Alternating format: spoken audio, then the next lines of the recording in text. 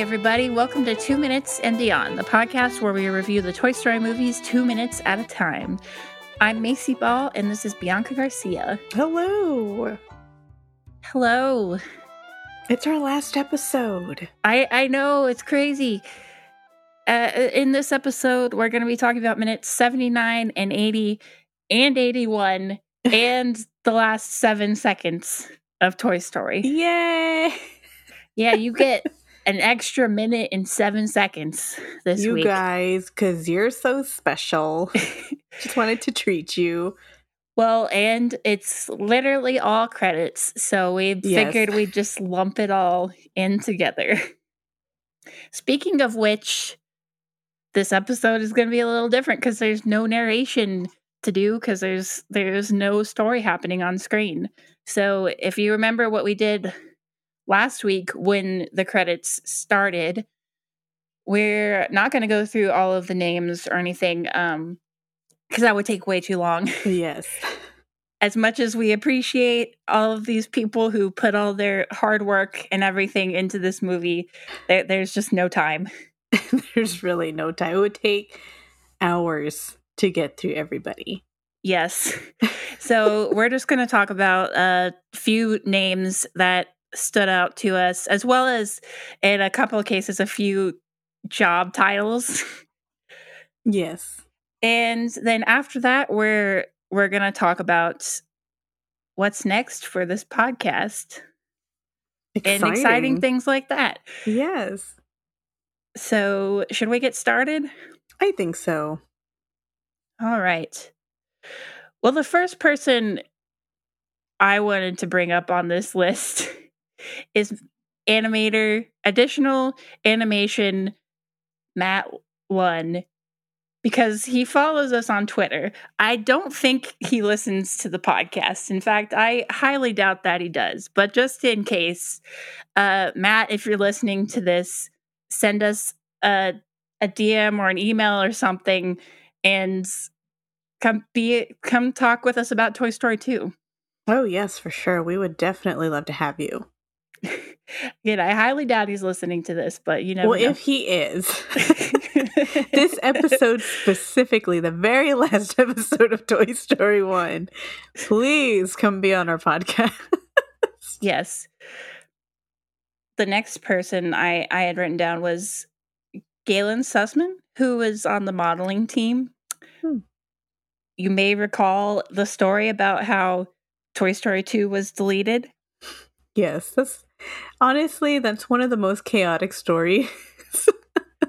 Yes, she was the mom who had the backup of the movie at her house because she was on maternity leave. But contrary to popular belief, the version that she had backed up at her house, contrary to what is the way the story is usually told, is that was actually the version that they scrapped before they completely redid everything and finished the movie in an insanely fast amount of time. So the version that she had backed up, that she restored, was not the version that we ultimately saw. Unfortunately, not to diminish what she did, but it wasn't to say that, yeah, right. It wasn't the original. Wasn't what we saw. Mm-hmm. Yeah, it was still good that she had the backup of it. I am so glad she did, because honestly, even though they didn't end up using any of it, it was still that's crazy that you had that backup. If not, it would have been disastrous. Yeah. So there's 2 credits here where the job titles, I mean, I'm just going to say one is story reel music wrestler, and that's Robert Randalls. And then there's the assistant music wrestler, Ling Ling Lee. And I tried to Google and find out what a music wrestler is. Because it gives me this mental image of someone wrestling a piano or something. I would love to see that. I'd love to see someone try to wrestle a piano. When I Google it, all that comes up is stuff about actual wrestling and music. Right. So I would assume that it has to do with, because it's a story reel music wrestler, at least for the first one. So I would assume that it means like putting together the music for the story reels. Mm-hmm. Something like that. That's my best guess. If I anyone feel like knows, that sounds most accurate. Yeah. But I don't know, like for sure. That someone please tell us. Yeah, if you know the answer, please tweet us or send us an email or something. There's also camera manager Julie M. McDonald, who we found out is Julia McBarfula herself. Yes. Thank you, Julia McBarfula or whatever, for being a huge part of this movie. For lobbying to get your name in the movie. Yes, that's pretty great. I feel like she was pretty proud of that. Even though it was like something that got made fun of, she's like, hey, I'm in the movie.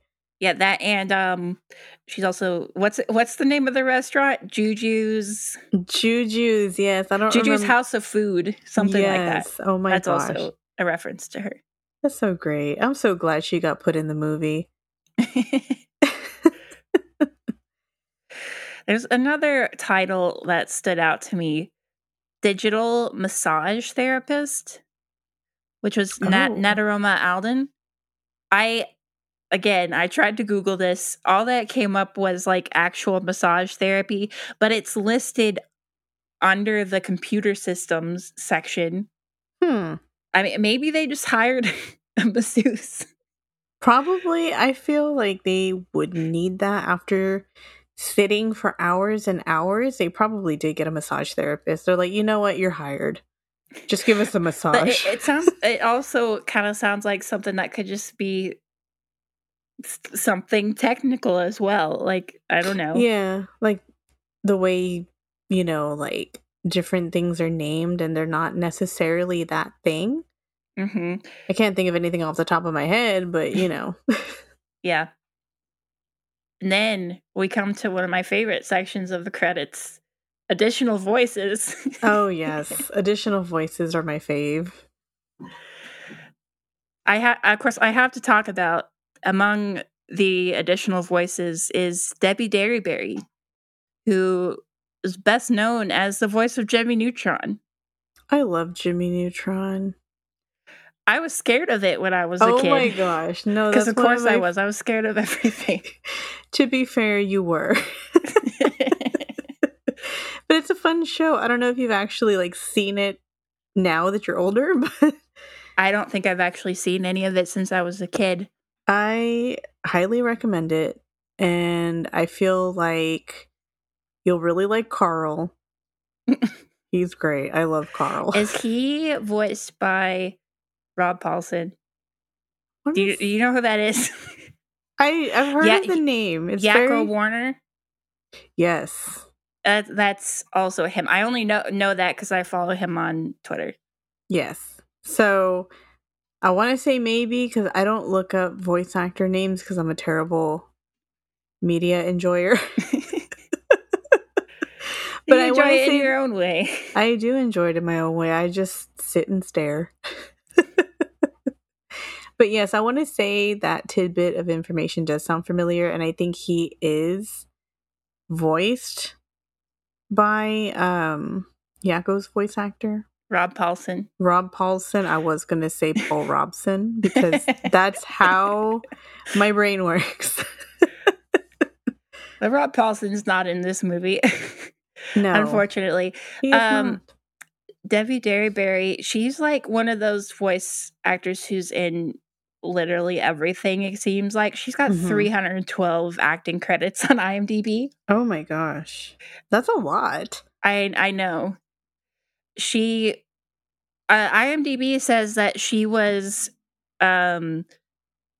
one of the voices of the aliens and the, like, I guess the female Pizza Planet announcer.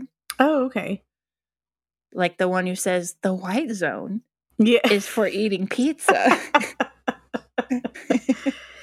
I want to know if she like cracked up with any of that. Like if any of those little sayings were just like, this is so random.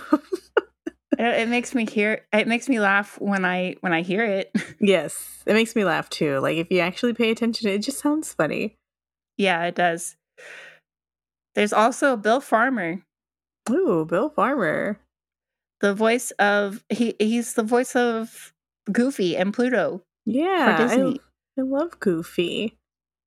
He's great. He's one of my faves. Both Goofy and Bill Farmer. Yes. Yes to that sentence. Yeah. IMDb credits him as just monotone announcer for this movie. I was trying to think of announcers. There's Penn Jillette in the Buzz Lightyear commercial, and of course Debbie Derryberry that we just talked about. The only other thing I could think of was the other announcer voice at Pizza Planet that like counts down the space shuttle launch. What about the monotone in the commercial of Buzz Lightyear that just says not a flying toy? I feel like that was Penn Jillette too, wasn't it? Okay. I don't know. Maybe. I want to say that probably was, but that's the only other like monotone announcer that I can think of. Because I feel like when we talked about that scene, I read parts of that article where Penn Jillette was talking about working on that, and I feel like that was one of the lines that he mentioned doing. Okay. I could be remembering wrong. Yeah, I can't quite remember either, but that was like the only thing I could think of because I can't really think of another announcer other than just like the Pizza Planet guy. The Pizza Planet one, yeah. So that's probably who it is. Yeah. Which is such a silly thing. What does the Pizza Planet announcer say? The male one? The male one. I mean, he does the countdown stuff. I think he just mentions that they are going to be doing the rocket launch or something like that. I can't remember exactly what he says because that was so long ago. Yeah, I don't know. We'll have to really watch the movie. The other additional voice I wanted to talk about was Phil Proctor, who I know mostly as Eugene's dad in the audio drama Adventures in Odyssey. Oh, but he is the voice of the character. Apparently his name is Charlie in Monsters Inc. who yells 2319. We've got a 2319. I love that guy. Yeah. Oh my gosh, that's great. He's only got a couple of lines in that movie, but he has one of the most iconic lines. Yes. And you know what? Good for him, because everybody at the beginning of this whole pandemic, I remember seeing memes upon memes of everybody saying 2319. Oh, yeah, because it's like it's the contamination. Yeah. That was like the greatest thing. I was like, oh my gosh, this is like just that whole scene. I love Monsters Inc. We should do that movie 2 minutes at a time. We should. You know what? After we get all the Toy Stories out of the way, we'll take a look at that one. Yeah, earlier today I was like, man, I wish we could do a Bug's Life. Oh, we should. You know what? We should do that too. After all of the Toy Story movies, we should just go Lightyear. Chronologically. Yes, and Lightyear. If we decide to do that one 2 minutes at a time. If we decide, by the time we get done with all 4 Toy Story movies, we'll have that one on DVD and video and stuff like that, so we can have I would hope so. It's going to be like 3 or 4 years, so. That's true. Yeah. It's going to be a while. But anyway. Going back. Yes, there's also live action dog reference. Live action dog reference, is that for Scud? I would assume so, because he's the only dog in the movie, right? Yes, and congratulations to the person that designed Scud, because as not dog as he looks, they had a dog for reference. Well, they had 5 of them. Oh. Their names are all listed. It's April, Jenny, Maggie May, Max, and Molly, who Molly is also the name we discovered of what was at the time Pixar's resident sheepdog. So maybe that was the same Molly. That's so funny. I just think that having that many dogs, and I know it's hard to animate animals, especially in the early 90s. In 1995,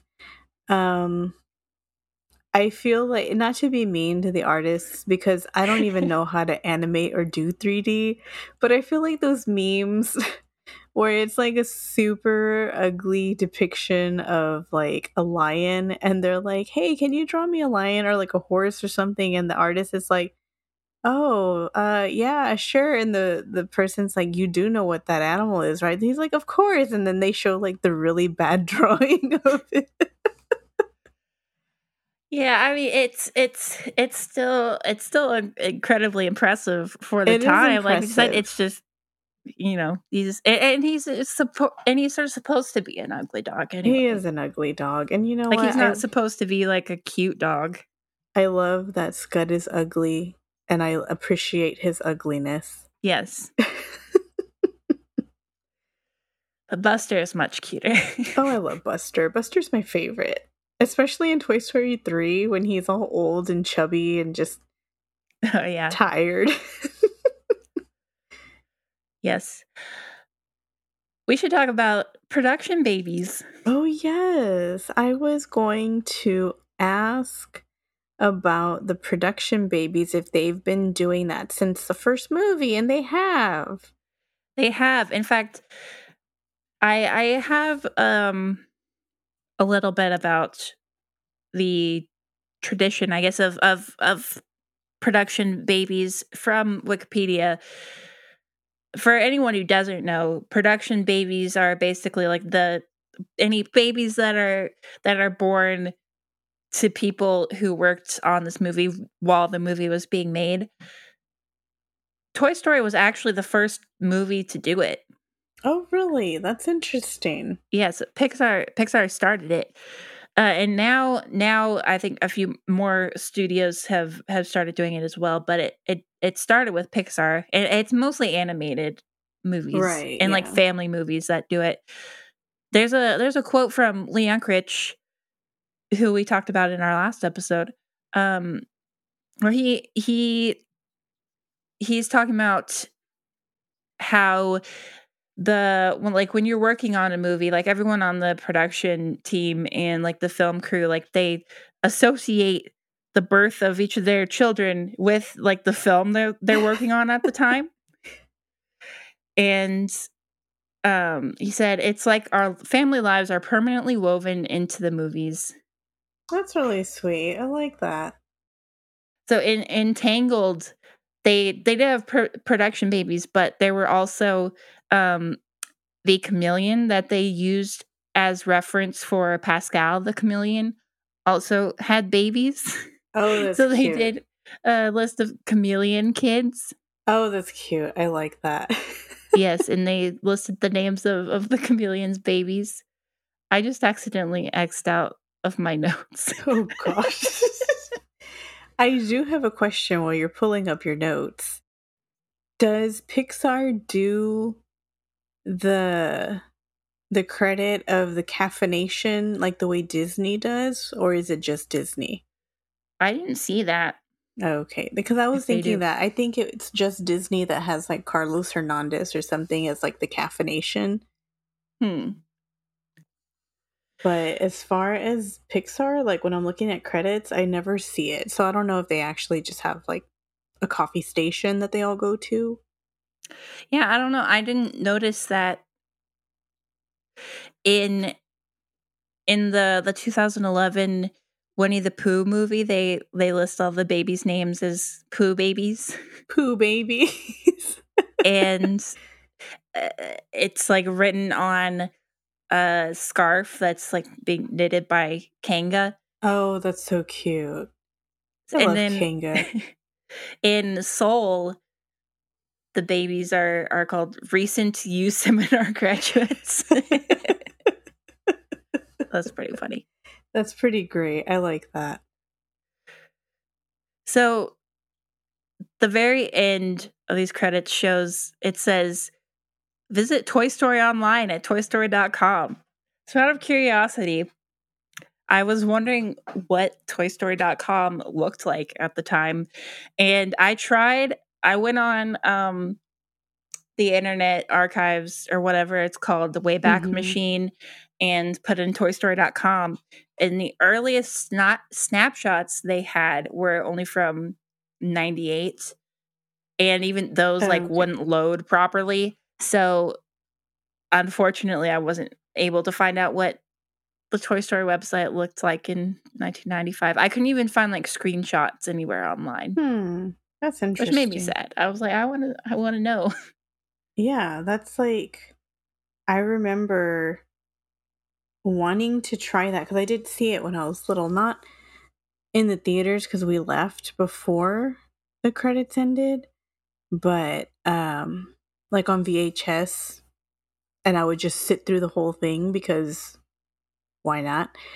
I saw it and I was like, oh, I want to get on, and every time that I would get on the internet, I totally forget to get on Toy Story. But I remember that my cousin did, and I remember seeing it. I don't remember everything that was on it, but it was kind of like an interactive website with the toys and everything. I mean, I can picture what a website for a kids movie made by Disney would have been like in 1995. HTML, yeah. GIFs everywhere. Slowly loading. Yes, and like everything has a sound effect. Yes, so I don't remember if there was, I mean, obviously there was sound, but I don't remember if there was like too many things on there. But I remember with my cousin that it was, you know, just stereotypical 1995's website. Yeah. If anyone has like a screenshot of that or something, send it to us because I would love to see it. Yes, I would. Or you remember more about what it looked like? I'd be really curious to know. Because I have the world's worst memory, and all I remember is just like a couple of things. Well, that about wraps it up for the credits and for this movie. All that's after that is the Disney and Pixar logo, which we talked about at the very beginning of this podcast. Do you have anything else that you want to talk about these credits? Not really, because if we go into any more people, it's just gonna, you know, drag on. Okay. And I can't think of anybody like specific. Well, we kind of wanted to take a second to give our closing thoughts on this movie. And just talk about, I don't know, just give our closing thoughts. What do you think? I give it 2 thumbs up, 10 out of 10. Great movie. This is my favorite Toy Story movie. I love all of them, but the first one is my most favorite just because it holds all those memories for me. And, you know, just seeing the way it's executed, and despite all the flaws that we caught and just all the questions we have for Mr. Doctor, you know, it's still one of my most favorite movies, and it's great. It's fun, you know, like there's so much stuff in it that you just, every time you watch it, you see something new. Yeah. Same. I mean, I would put Toy Story 2 as my favorite movie, but this is probably a close second. And just doing this podcast has given me like a whole new perspective on even even though like I've seen it so many times over the last 20 something years at this point. But there's always, we've found so many things that I never noticed before, or like new things that I hadn't thought about before. Mm-hmm. And it just really speaks to how good this movie is.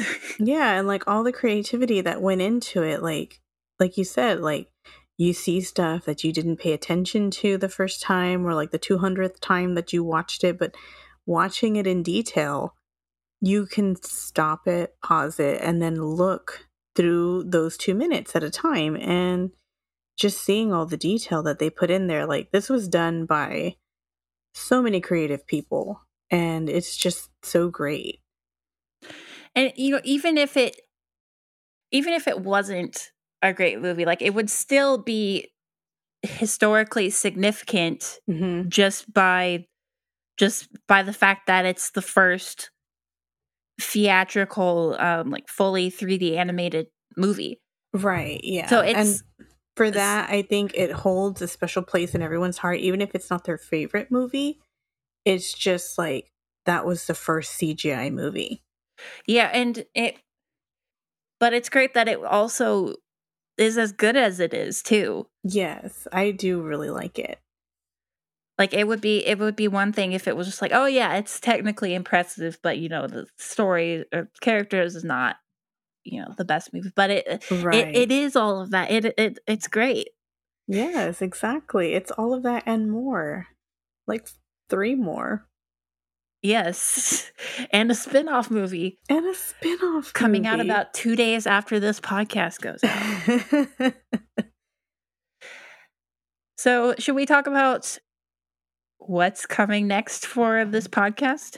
I think we should. We should just give our listeners a little sneak peek. Yeah, so the plan right now is obviously we're going to do Toy Story 2, but we are going to take a break for a while. I don't know. I don't want to say exactly when we're thinking, just in case it doesn't work out. It's just to set people's expectations realistically. It's probably not, unfortunately, going to be until 2023. We're both the end of this podcast or of this season coincides almost perfectly with both of us being about to be really busy with other things. The month of June is just a whirlwind of so many things for the both of us. So it's working out perfectly for the both of us because we're finishing this at just the right time. Yes.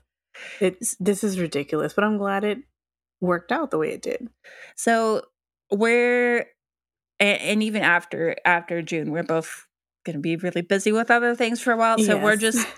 we're just going to take it, play it by ear and take whatever time we need to get started with Toy Story 2. However, we're not going to be completely gone because we are planning to do several bonus episodes before we start Toy Story 2. Mm-hmm. So obviously, like I said a minute ago, Lightyear comes out about 2 days after this podcast goes up. I think this is going to go out on June 15th and Lightyear comes out on the 17th. We are planning to do an episode just reviewing that movie. When we'll be able to do that episode, we don't know yet. Hopefully sometime in July, but no promises. We're both going to be insanely busy. So as soon as we get a window in the month of July, we'll do it. Yes, and put it out as soon as possible. We also have, I don't want to say what all we plan that we're hoping to do for bonus episodes, just in case we decide not to do one of them or something like that. But we do have 4 or 5 bonus episodes that we're planning to do through the rest of the year. So yeah, if you want to keep up with us and maybe get maybe hear about what bonus episodes we're planning to do, follow us on Twitter and Facebook. It's at 2 Minutes and Beyond on both places. I am gonna try to post on those more. I've been kind of neglecting it for the past few months and just posting weekly when we put out each new episode, but I am gonna try to be at least a little bit more active on there. So that's a good way to keep up with us. I think that's all I have to say about what's coming next. Yeah, even though we're going to be busy, as long as we, keep communicating, I think we can get a good amount of stuff out before the end of the year. Yeah, we're not going to be completely gone. It's just we're just not going to be able to start Toy Story 2 yet. We're going to we're going to talk about some other Toy Story things for a while. Exciting. Yes. But thank you to everyone who's been listening to this show. For sure. Thank you so much. It's great that we can have a podcast where we just talk about our favorite movie and apparently people actually listen to it. I know that people think that we're interesting. Thank you so much, because that's a confidence boost. And thank you to all of our past guests for joining us. For sure. Yes. We appreciate all of you. And thank you, Bianca, for doing this with me. And thank you, Macy, for being my friend. Yes, you've got a friend in me. Yeah, exactly. We're basically Woody and Buzz. Yes. Which one are we? Which one are you? Would you be Woody? I would be, because even though I'm shorter than you, I am a lot more spastic. If we're going by physical appearances alone, I feel like I would be Woody and you would be Buzz. But maybe personality-wise, it's the other way around. I don't know. Or maybe we're just a mixture of both. That's probably more accurate. I feel like I relate to both of them a lot. But anyway, before we close out this first season and this first movie, I have one last quote that I want to read from our sacred text, Toy Story, the Art and Making of the Animated Feature. This is from the last page of the book. This is a quote from the editor of the book, Ellen Mendlow, and I thought it would be a really appropriate way to end our discussion of this movie. It says, with respect to technical sophistication, it is ironic to think that in the very near future, Toy Story may well look like the worst of its kind. Such an observation points to the rapid growth of the computer medium and the greater and greater proficiency of the artists who use it. But to speak of technology alone is to focus only on the instrument. The real secret of what makes Toy Story live lies in the strength of its story, the artistry of the animators, and the warmth, humor, and sensitivity of each of the artists and technicians who made their mark upon this film. The medium is only the vehicle. In the end, Toy Story is a film that comes from the heart. That's so nice.